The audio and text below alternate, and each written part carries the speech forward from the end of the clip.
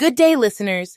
This is Erica from Just a Moment News, bringing you the latest headlines and summaries for today, September 2nd, 2023. First up, we have a significant breakthrough in the fight against cash-in-transit CIT heists. In Makado, Limpopo, a 90-minute shootout between police and suspected robbers resulted in the deaths of 18 individuals. These suspects were believed to be part of a syndicate responsible for multiple CIT heists across Limpopo, Mpumalanga, and Gauteng. The police had been monitoring their activities and discovered that they were planning another heist. The suspects had a large number of firearms and explosives, and one police officer was seriously injured during the operation. The raid also extended to Thohoyandou, where 4 additional suspects were arrested, and several vehicles and automatic rifles were seized. The investigation is ongoing to uncover any other crimes the syndicate may have been involved in. Moving on to our next story, South Africa's state-owned port and rail operator, Transnet SOC Limited, reported a significant loss of 5.7 billion rand for the year ending March 31st, 2023. This is a stark contrast to the 5 billion rand profit they made in 2022. The decline in their financial performance was attributed to various issues such as poor management, idle locomotives, and cable theft. These problems led to a drop in freight rail business volumes by 13.6%. As a result, mining companies had to resort to transporting minerals by road, causing an estimated loss of R$150 billion in exports last year. The government has taken action by overhauling Transnet's board and collaborating with businesses to improve services. Security firms have also been hired to address chronic theft and vandalism affecting rail operations. The road to recovery will be challenging, but efforts are being made to turn things around. In a surprising revelation, a new analysis suggests that our human ancestors faced a near-extinction event in the past, with nearly 99% of them being wiped out.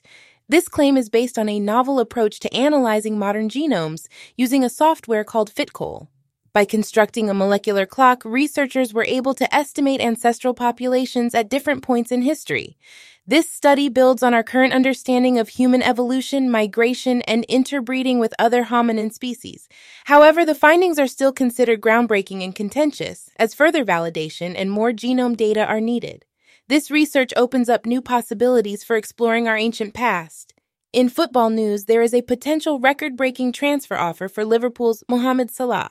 Saudi Pro League team Al Ittihad is reportedly willing to offer $251 million to secure Salah's services, surpassing the current record set by Neymar's transfer to Paris Saint-Germain.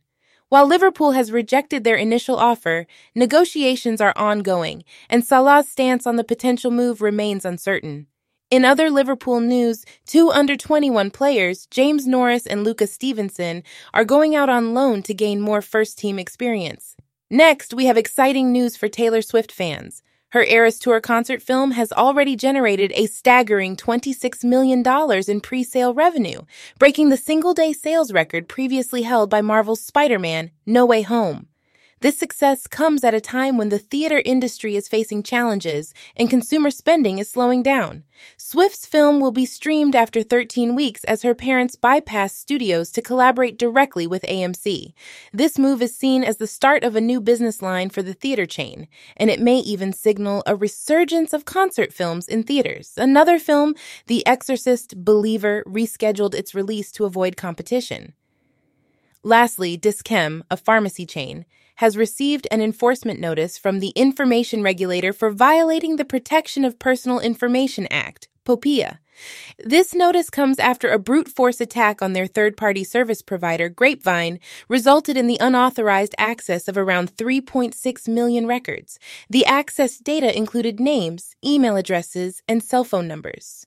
The regulator found Dis-Chem at fault for not identifying the risk of using weak passwords and lacking adequate security measures. Dis-Chem is now required to take various measures to ensure POPIA compliance, including conducting a personal information impact study and updating contracts with data operators. Failure to comply within 31 days could result in a fine of up to R$10 million. That's all for today's news stories. Stay informed, stay curious, and have a great day ahead. This is Erica from Just a Moment News signing off.